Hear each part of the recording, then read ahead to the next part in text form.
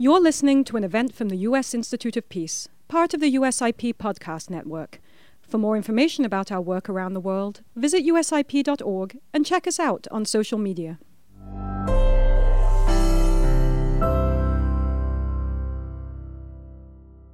Good morning and welcome to the U.S. Institute of Peace. My name's Andrew Wilder. I'm the Vice President of the Asia Center here at USIP. I'd also like to thank all of you who are joining us virtually today. I'm not sure I think most of you are familiar. I certainly hope you're familiar with USIP, but for those of you who are not, we are just about to celebrate our 40th anniversary when we were founded by Congress in 1984 as an independent, nonpartisan public institution with a mission to prevent, mitigate, and resolve violent conflict. It's my honor today to welcome Ambassador Abdul Ghafoor Mohammed, who was appointed the Maldives ambassador to the United States last fall, and he arrived in October a year ago. Before becoming ambassador to the U.S., Ambassador Ghafoor served in many senior positions at the Maldives Ministry of Foreign Affairs, including as Foreign Secretary and permanent representative of Maldives to the United Nations. And most importantly, I just reminded him, we were classmates at the Fletcher School of Law and Diplomacy, and we're meeting again for the first time after 35 years. So it's good to welcome a fellow Fletcherite to USIP. USIP is delighted to host Ambassador Ghafoor for a conversation with USIP visiting expert Nalanthi Samaranayaka to discuss the U.S.-Maldives relationship and other political developments in the Maldives. This year has been an important one for U.S.-Maldives relationships as the Maldives reopened its embassy in Washington in June this year. And in July, the U.S. Senate confirmed the first U.S. ambassador to the Maldives. As the U.S. contemplates how best to implement its Indo-Pacific strategy, the Maldives, with its strategic location and relationship to great powers in the region, plays an important role. So there's lots to discuss today, and I'm sure there'll be a rich discussion, and we'll start off by having Nalanthi and Ambassador Ghafoor engage a discussion, and then we'll open it up for audience questions and a discussion with all of you. So again, thank you all very much for coming today and joining us. And with that, invite Ambassador Ghafoor and Nalanthi to the stage, and we'll kick it off with Ambassador Ghafoor making some initial opening remarks. So please welcome to the stage.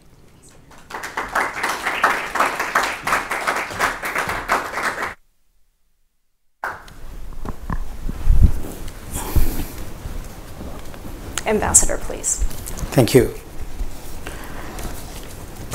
First of all, excuse me. Thank you, Andrew, for that very kind introduction. Yes, we were classmates in Fletcher. It's an year I have always valued and remember very fondly.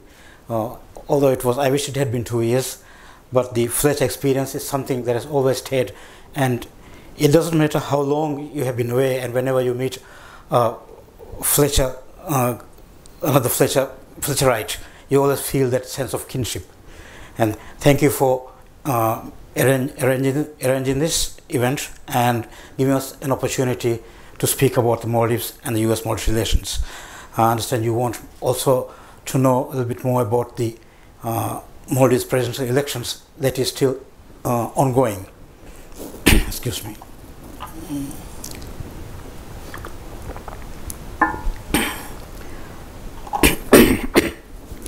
Before I go into the main topics, let me first give you an introduction about the Maldives. A background. The Maldives, situated about 450 miles southwest of Sri Lanka, comprises of almost 1,200 islands, of which 200 are inhabited. Well, more accurately now, I think it's 186, because some of the islands we're trying to sort of make it less. We became independent in 1965, and soon after becoming independent in 1968, the country held a referendum and decided that we would opt to become a republic.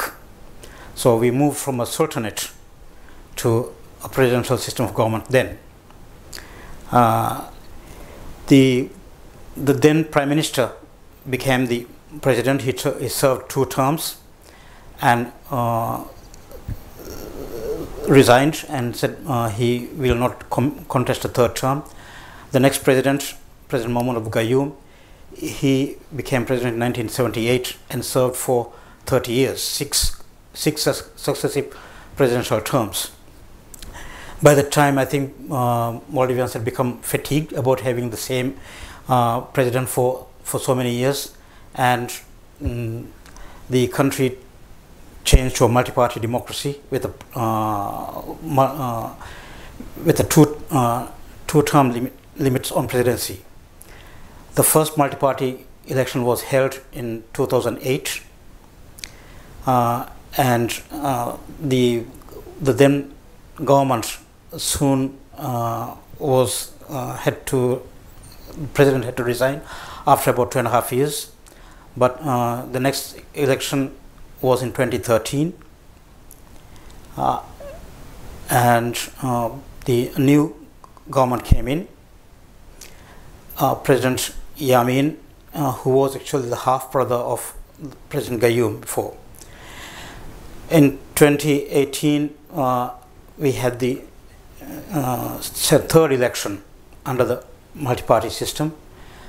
Once again, the government changed, and now we have the 2024, the 4th election, and remains to be seen whether the current government president can actually win a 2nd term, or will the government be changed in the coming days. When Maldives became independent in 1965, we were one of the poorest countries in the world. We were an LDC. We were among the 16 poorest countries.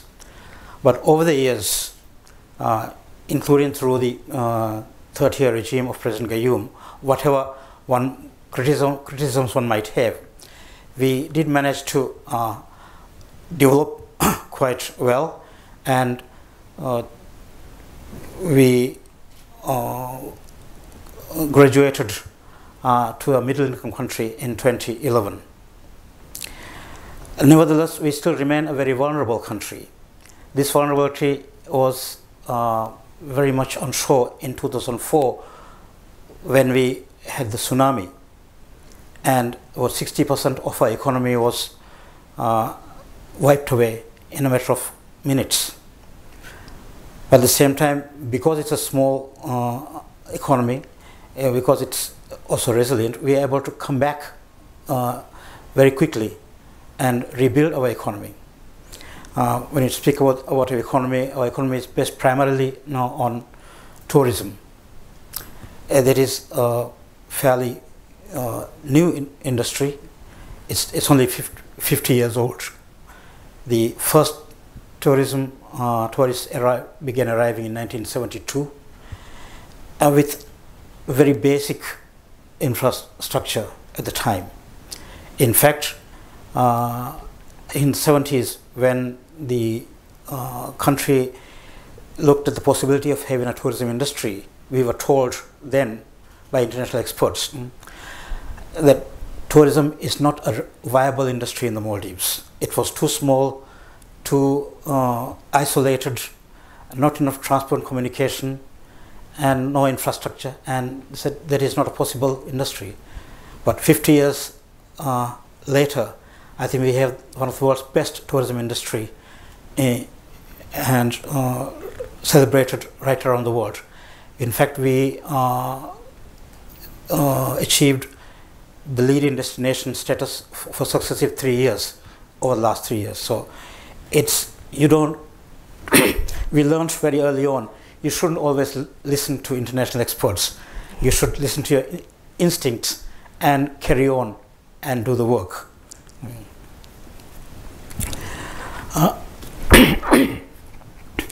I really want this to be a more conversation, and I can go on talking about my country, but that is not, and I wouldn't know whether that would be of interest to you or not. So I would rather be happier to field questions and respond to the queries you may have about the Maldives. And I'm sure you would have some idea of Maldives, having taken an interest to be in this event here. So I would not treat you as being totally ignorant of Maldives.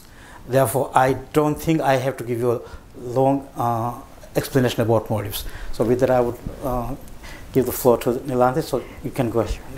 Thank you, Ambassador Ghafoor. We appreciate you sharing a bit of the history of Maldives and taking us into the contemporary era. The presidential election, that's the most timely aspect of our discussion today. As you mentioned, Maldives has conducted multi-party presidential elections for the past 15 years. We saw a record number of candidates contest in the first round a little over a week ago, with a second round coming up at the end of the month. Can you share your thoughts on what observers, particularly here in Washington, should take away from the election process that is unfolding now in Maldives? Thank you. I think the presidential elections this year actually did show some interesting statistics. Unlike 2018, when we had just 2 candidates for the presidential election, this time we had 8 presidential elections, which is a record. 5 of the candidates were from political parties, and 3 were independent candidates. But among the 2 major parties was Democratic Party of Maldives, Maldives Democratic Party (MDP), and the other PPM-PNC, which is the Progressive Party of Maldives, and People's National Congress. They have a joint partnership, those 2 parties. Then there was the Jumhuri Party, which has usually played a kingmaker role in 2008 and 2012, when we held the election.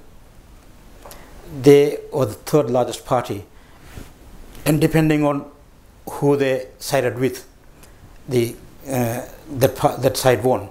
So both when President Nasheed won in 2008, he had the support of the Jumhuri Party, and similarly when President Yamin won in 2013, he had the support of Jumhuri Party. Usually they have been able to get about 12-15% of the vote. Under the Maldivian elections, a candidate must have 50% plus 1 vote to be declared the winner.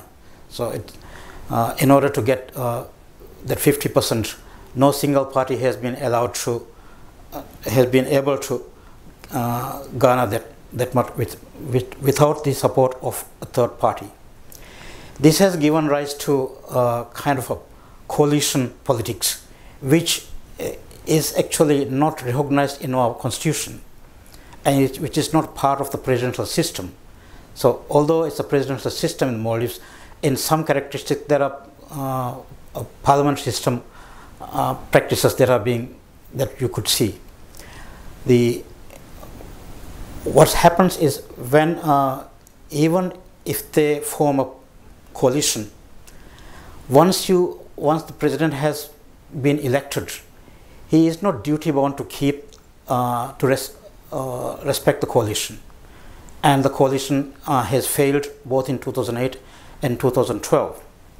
But in 2018, when President Solih won with the coalition, he was very keen to show that even under presidential system, he can work with the coalition, that he would respect the coalition arrangements that has been made, even though there is no legal basis to that. And for the past 5 years, he was governing with the coalition intact. But when the presidential elections came, unlike maybe what he thought, his calculations didn't seem to have held, because all his coalition partners decided that they will also contest on their own, which is why we had so many candidates. At the same time, because of his interest in keeping the coalition together, it also has caused somewhat his own party, because a number of group people in his own party, they were not all that happy that he was conceding so much to the other coalition partners, and the Maldivian Democratic Party has ended up splitting, with President Nasheed, one of the most iconic political personalities in the Maldives, leading the what came to be known as the Democrats, and President Solih holding on to the MDP.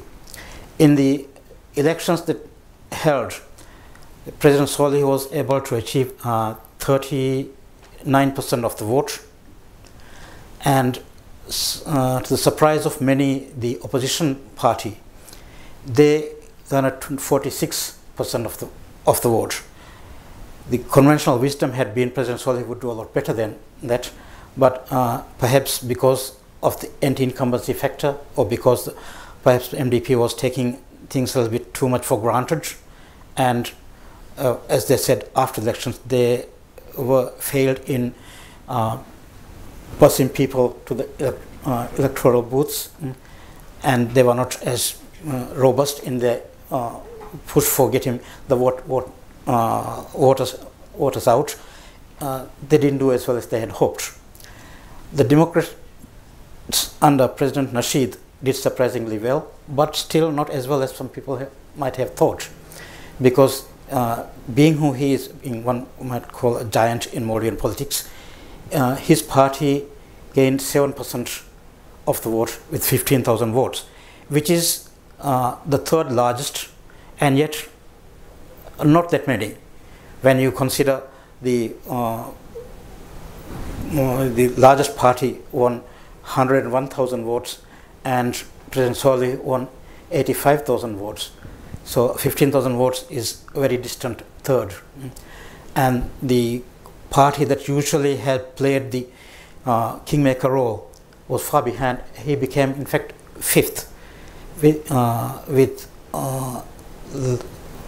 I think about 2,000, 3,000 votes, and in fact an independent candidate doing better than him, getting the fourth position. So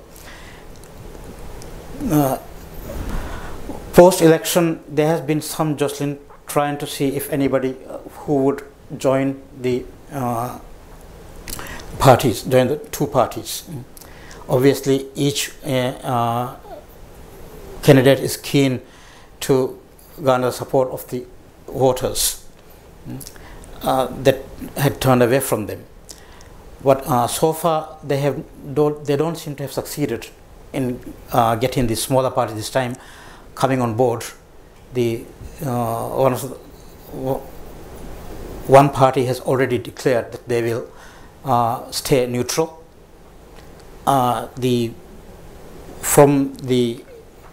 What is happening last couple of weeks, I would say most of the others would also remain neutral without taking sides. They see that their future in developing their own parties depend this time on not joining a party and trying to establish their own identity rather than becoming a small sort of minority party in the larger party. The election is going to be held on 30th of this month. So there's a lot of, as in any election, there's a lot of presidential or political pledges being thrown around. I mean, each one is sort of promising to take you to the moon and back.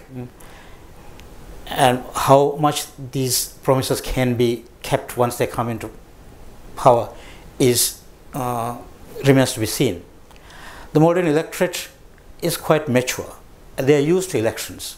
Even though we may have had a multi-party election since 2008, we've been having elections for a long time. And they have usually, especially since the 2008 elections, the people have made very mature decisions, and they have been very brutal on governments that has not delivered to them. Also, I think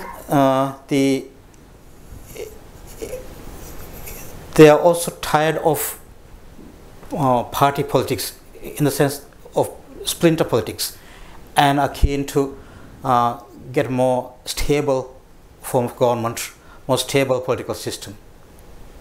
There's currently a debate going on about whether we should have a presidential system or a parliamentary system. President Nasheed has been campaigning very vigorously to try and change the current electoral system to a parliamentary system, but this was a decision that was taken earlier on in 2007, before we had the first multi-party elections, and at the time, by a margin of 60-40 roughly, the people decided for a presidential system. But the argument the Democrats, led by President Nasheed, is making is that it's been 16 years, the experience has not been all that good under the presidential system of governance, and the Maldivian electorate, given the country's history and geography and makeup, it'll be much more feasible to have a parliamentary system. Whether his views will be shared by a majority right now, unlike last time, remains to be seen. They've asked for an election, a vote on this, a referendum on this issue in between the two elections, now before 30th of September, which obviously most people have said it's impossible. And I don't see this happening, but perhaps in the months to come, there may very possibly be a referendum on whether we should continue with a presidential system or a parliamentary system.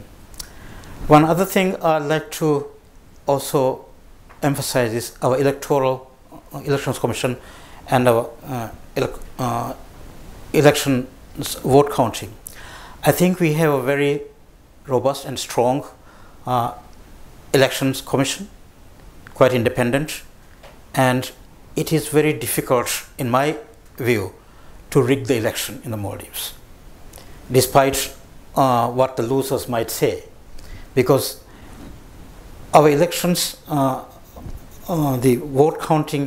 voting is done in all over the place in very small electoral booths. Like last time we had 574 electoral boxes, and each of these boxes is counted at the place where the votes are cast, and it is counted in front of representatives from both parties as well as election observers, and the result is announced then and there. So consequently, the election results are known in about 3-4 hours. I mean, this time by about 8:39, it was quite obvious where the trend was going, and by 9-10 o'clock, one could declare who had won the election. So that is, election rigging is something that I personally don't think is possible in the Maldives. Even if you play around with that, you couldn't play with more than 1 or 2%. And if the difference between the two candidates is more than 2-3%, then I think the election results would remain valid. I think with that I will. Yes, thank you, Ambassador, for taking us through your detailed assessment of the considerations and the procedural issues, and especially with this discussion about the presidential system versus the parliamentary system. I think all of us are going to be watching on September 30th to see the results of the second round. I want to ask about India and China. This was a topic that was a prominent feature of the discussion throughout the campaign in the election. And more broadly, Maldives is a smaller sized country that has to manage these very large powers in the region as it tries to conduct its own foreign policy. So can you share your thoughts about how Maldives approaches this geopolitical dynamic as it conducts its foreign policy? Yeah, this is a question increasingly being asked. But the Maldives has always had very close relations with both India and China. I mean, China has been a development partner of the Maldives since our independence. In fact, Taiwan was one of the first countries, Republic of China then, to have a resident ambassador in the Maldives before it became Taiwan and China. I mean, Republic of China had their first resident ambassador.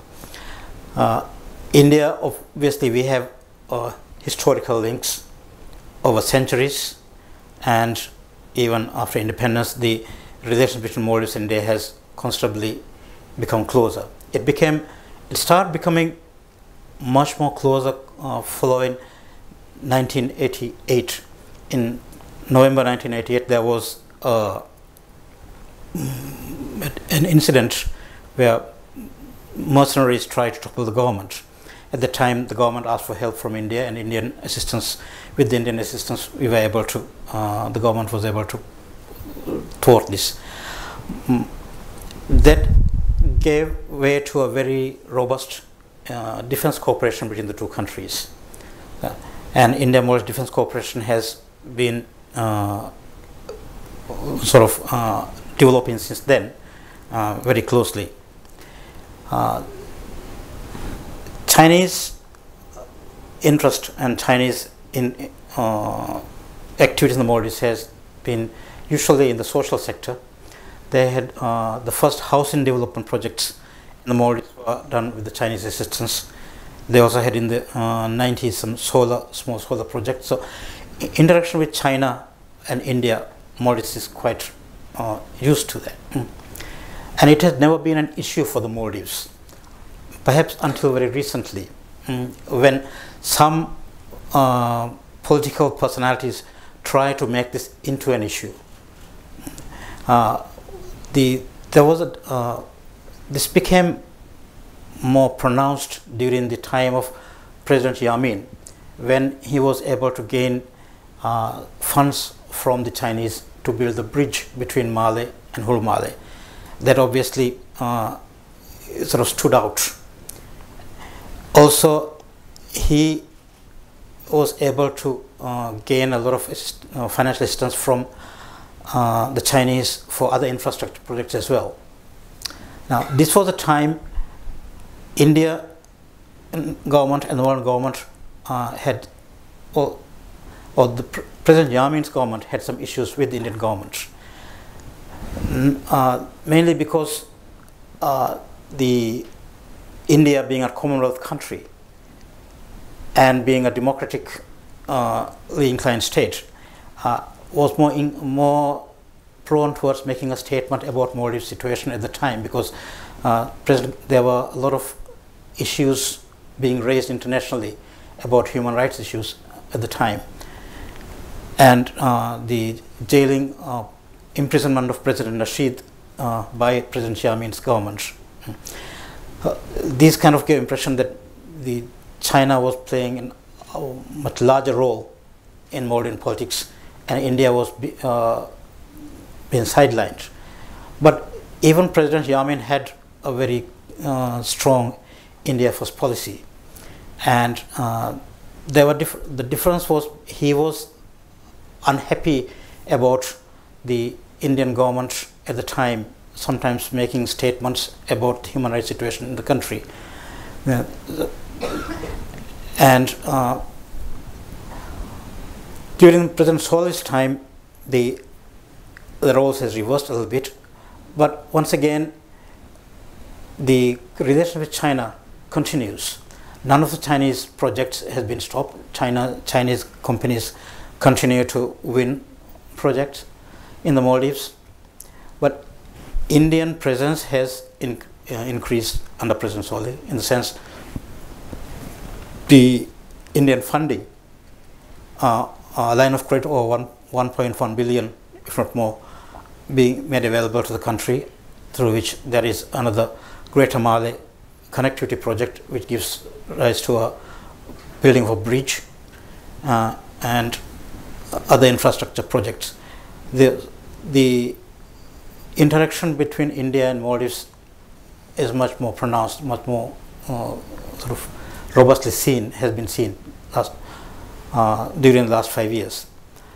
But I would also like to point out that the India first policy that is being pursued by the government, successive governments in fact, is not the same as an India only policy. India first does not mean India only.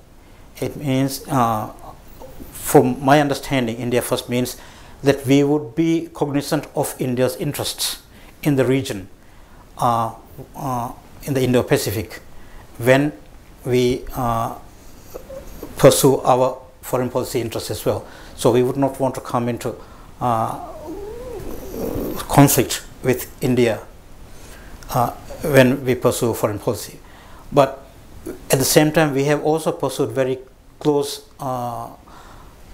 relations with other countries, including EU, including UK, US, even China.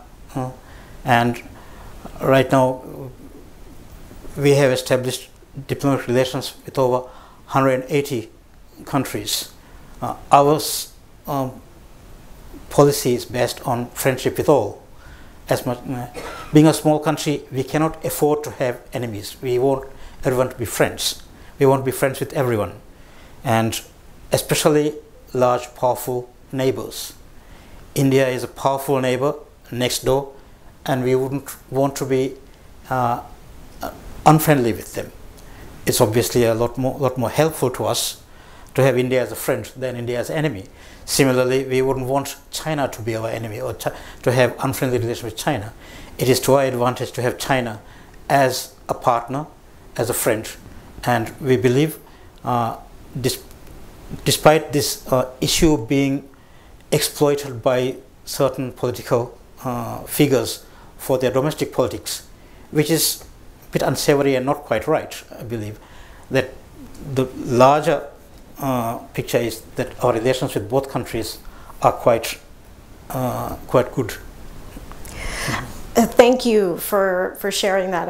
I think that this topic of how Maldives pursues its foreign policy with India, China, and various other powers, and like you mentioned, the EU as well. I think that's a topic that observers are going to continue to be watching with regard to how Maldives does it.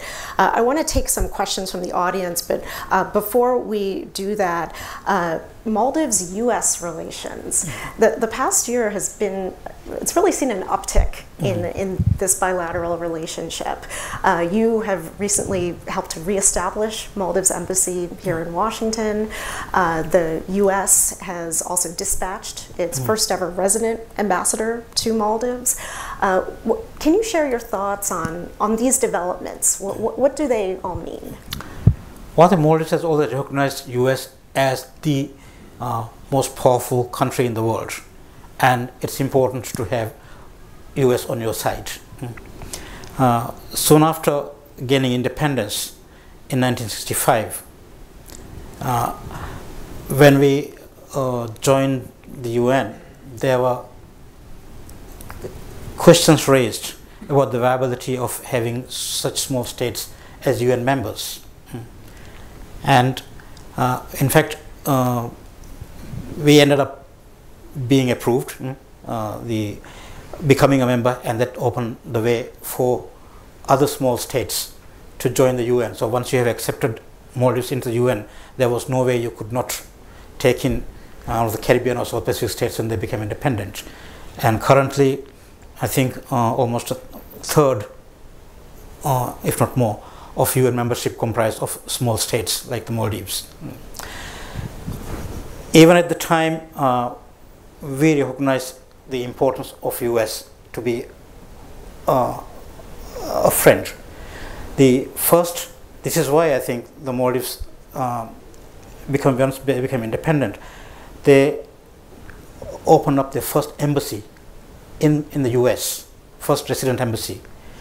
We always had an embassy, a representative office in Sri Lanka, so that automatically became the Maldives embassy in Sri Lanka. But in 1968, Washington was the first embassy that Maldives built up in.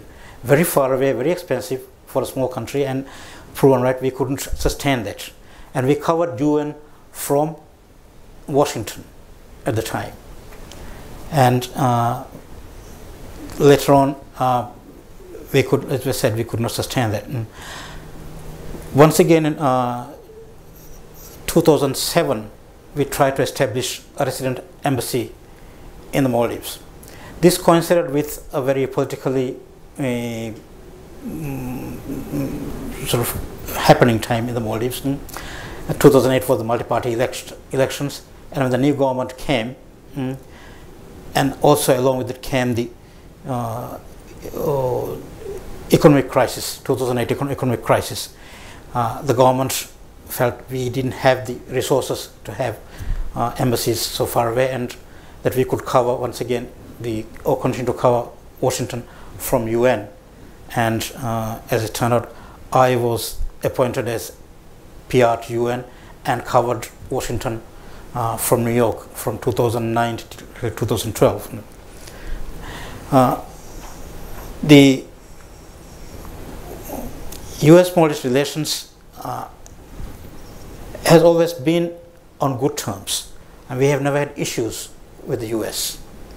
The values that two countries have been similar: commitment to democracy, human rights, and US has been very supportive always of Maldives' democratic journey from the beginning.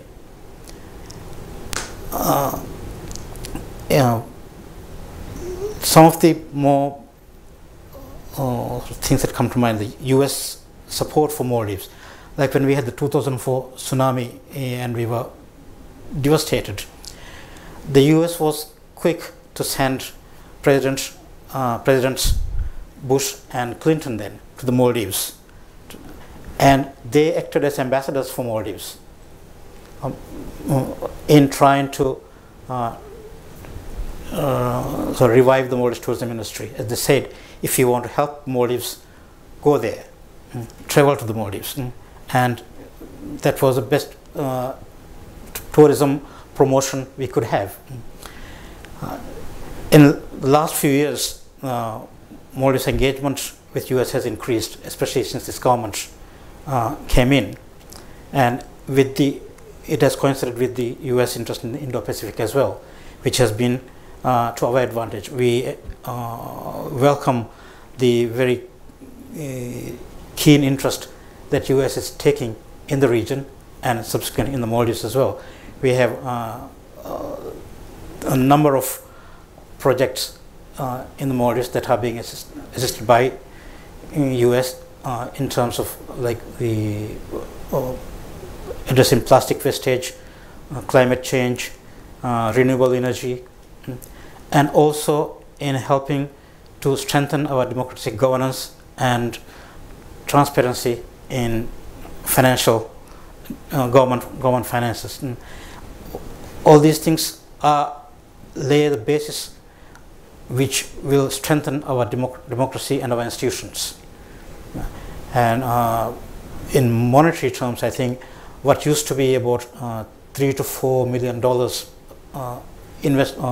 assistance from USAID has increased to a commitment of over 50 million, I believe, through the signing of DOAG last couple of years.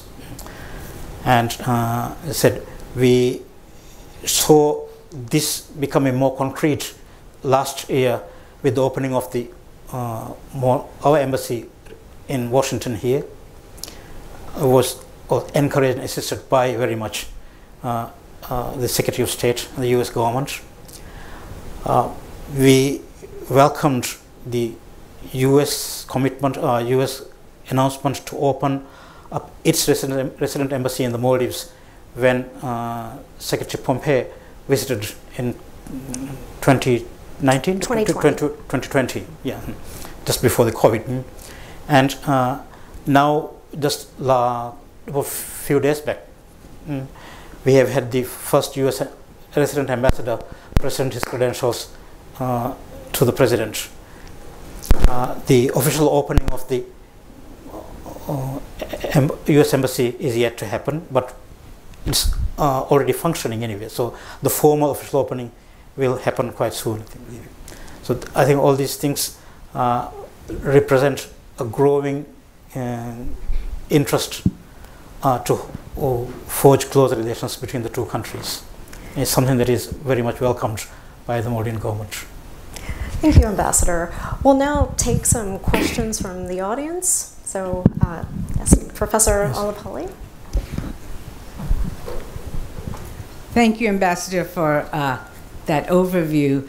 On U.S., just to continue on U.S.-Maldives relations, despite the recent activism, I think you can say, it's fair to say, U.S. has been a relatively latecomer to Maldives. Mm-hmm. And in many ways, it seems to me that a lot of the U.S. Indo-Pacific strategy is what is driving relations with Maldives, and in turn, that U.S. relies a bit on India as one of the key players for its success in the Indo-Pacific. Now, in that case, we do see, you kind of alluded to this, but there is some hyper-nationalism that tends to be directed mostly toward India, mm-hmm. not toward China or not mm-hmm. toward any other country, so India, which is important. And secondly, at the same time, we see a deteriorating U.S.-China relations. So you do have these equations going on, and I wonder how whoever comes into power at Maldives, how do you think they'll be able to handle this, and what are the implications? Thank you. I don't know, should I be speculating on this? But yes, you said U.S. is a latecomer.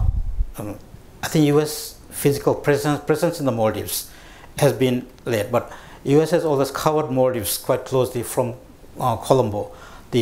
Our embassy in Colombo has been covering Maldives, and Maldives-U.S. relations and interaction has always been quite frequent.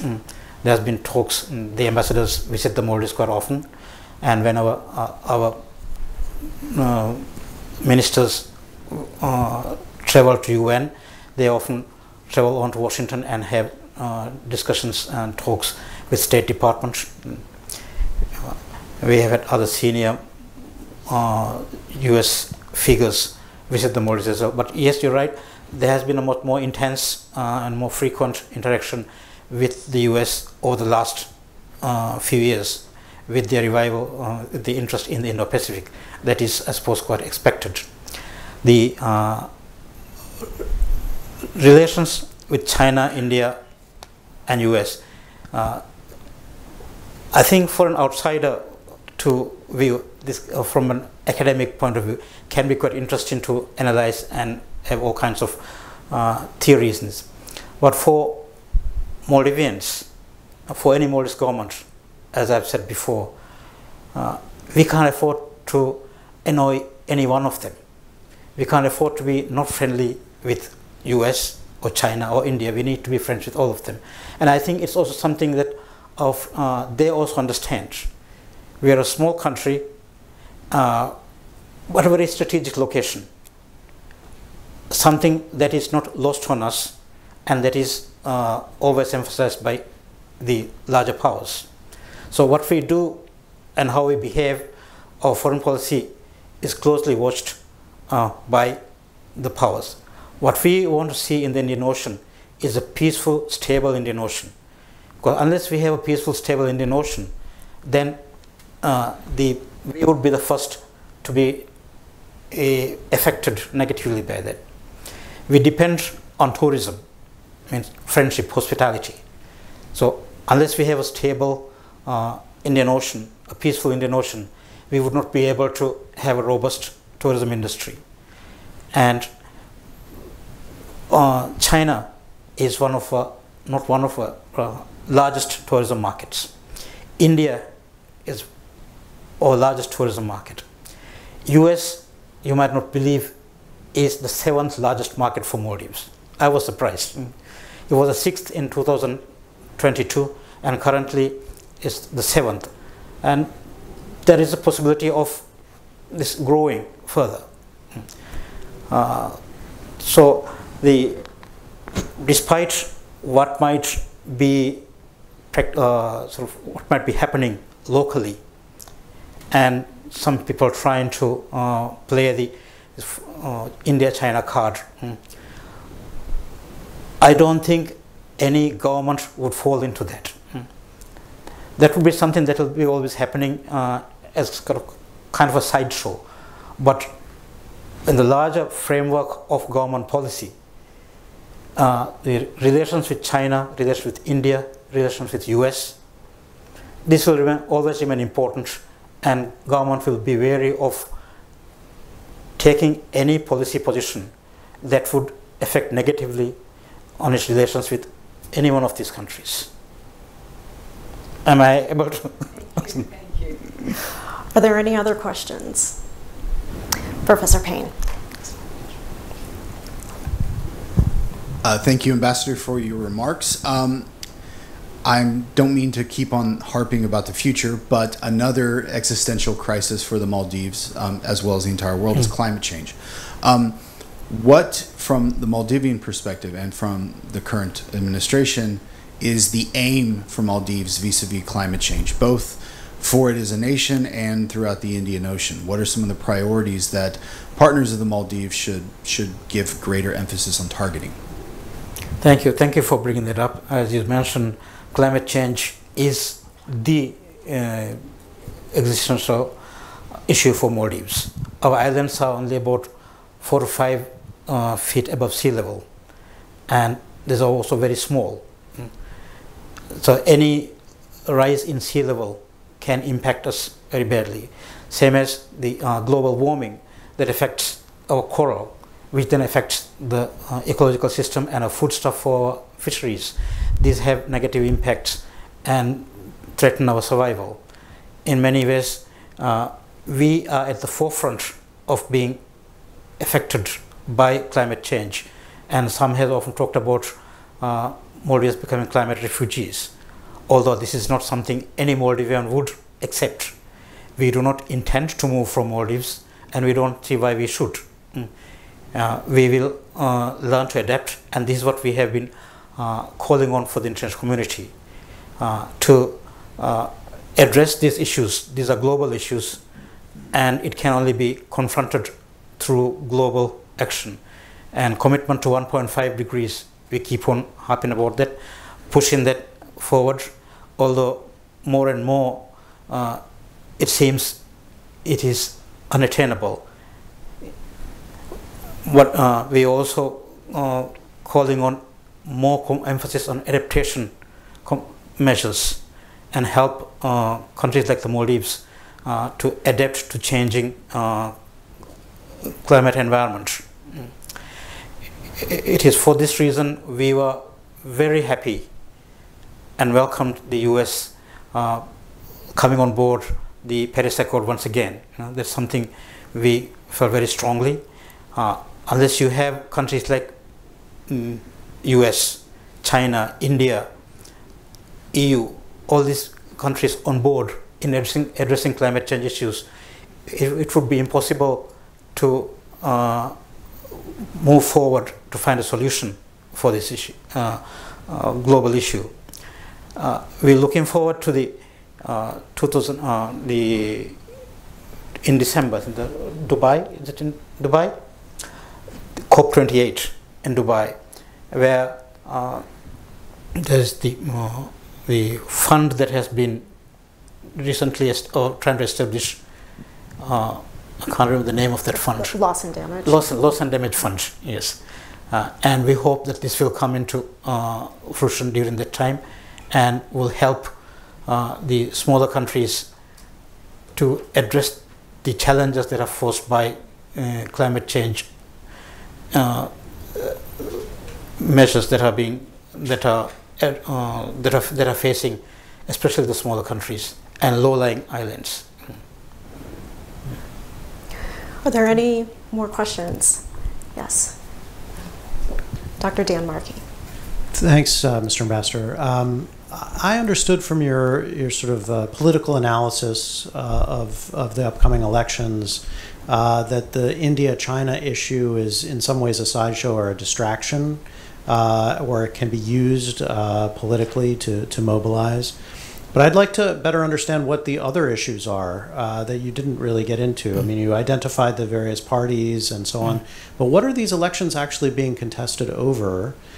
Frankly, in so many of the reports here in the United States, the focus really is on the broader strategic map and where the Maldives fits into it. So it'd be very useful to hear from you what the issues are that Maldivian voters are actually focused on more firmly. Thank you. Yeah. Thank you. Yes. There are a few things that the Maldivian electorate has focused on last 5 years during this last election. One has been the disappointment that they felt with the government. This government came in with high expectations, very high expectations, after a very turbulent period. They wanted peace, stability, a clean government, and they wanted also redress for some of the injustices that happened during President Yamin's time. So one issue that has been raised time and again is the government's inability to have addressed these issues. When the government came in, one of the first two commissions that they established was there was a commission on asset recovery, Presidential Commission on Asset Recovery, and under the Presidential Commission on investigating certain unexplained deaths which had happened during that time. Unfortunately, the work of both of these commissions has not been known to the public. The public is unaware. They have done a lot of work, they have made reports, but the public is not quite satisfied with the work that was done, and that they felt that these two commissions have not delivered on the promises President had made at the time. That has been a disappointment. Another is the issue of corruption. The one thing that stands out is the COVID. During the COVID, the government did an excellent job in dealing with the challenges of COVID. I mean, a small import-dependent country, we managed to ride out the COVID without any shortage of food or medicine. We had the borders closed only for about 3 months and still tried to revive the tourism industry. Following COVID, I think we were one of the fastest growing economies. So did quite a good job. But on the other hand, because it was done so well, people didn't really feel that government had lost 3 years or 2.5, 3 years in trying to deliver on the pledges that they made in 2018. So it was very easy for them to say, these are the things you promised, but this has not been delivered. And during the COVID time also, there was one incident where people felt certain groups had taken undue advantage and had established, sort of engaged in corrupt practices. And these issues taken overblown characteristic. So those disappointments remain. And to that, obviously, the another issue was the exploiting this China-India and the Indian dependence. The opposition had been trying to portray that the government had become too much or over-dependent on India, and Indian influence is way too much. And there's a lot of misinformation and disinformation through social media, but that the issue of threat to sovereignty in small countries is a very sensitive issue. The concept of sovereignty, because we like to feel, even though you're small, that we are independent, we are sovereign, and any indication, any kind of allegation that our sovereignty is threatened is going to become very sensitive. unfortunately, I don't think government has always robustly challenged these very false allegations that has been made, because government was quite content that our sovereignty is not threatened. We are not over-dependent. India is a friend, a special friend, a partner, but our sovereignty and our independence has always been quite robust. If you look at the UN voting patterns, you would see Maldives and India votes don't always coincide, especially in recent times on the Ukraine thing. Maldives have voted very much on its principle of not compromising the territorial integrity of nations. I think India has vote has been on abstained on some issues. We have always voted negatively. If we were so much dependent on India, we would have had to vote with India. And India has always respected the Maldives' independence. But unfortunately, India being a large country, and this is, I think, something experienced by all of South Asia, especially smaller countries. Whatever India does can be very easily misinterpreted by all the smaller countries. It doesn't matter, say, when India sneezes, the rest of South Asia catches a cold. It's on 90% of the territory, if not more, and resources. This is India in South Asia. So other countries become very minuscule compared to that.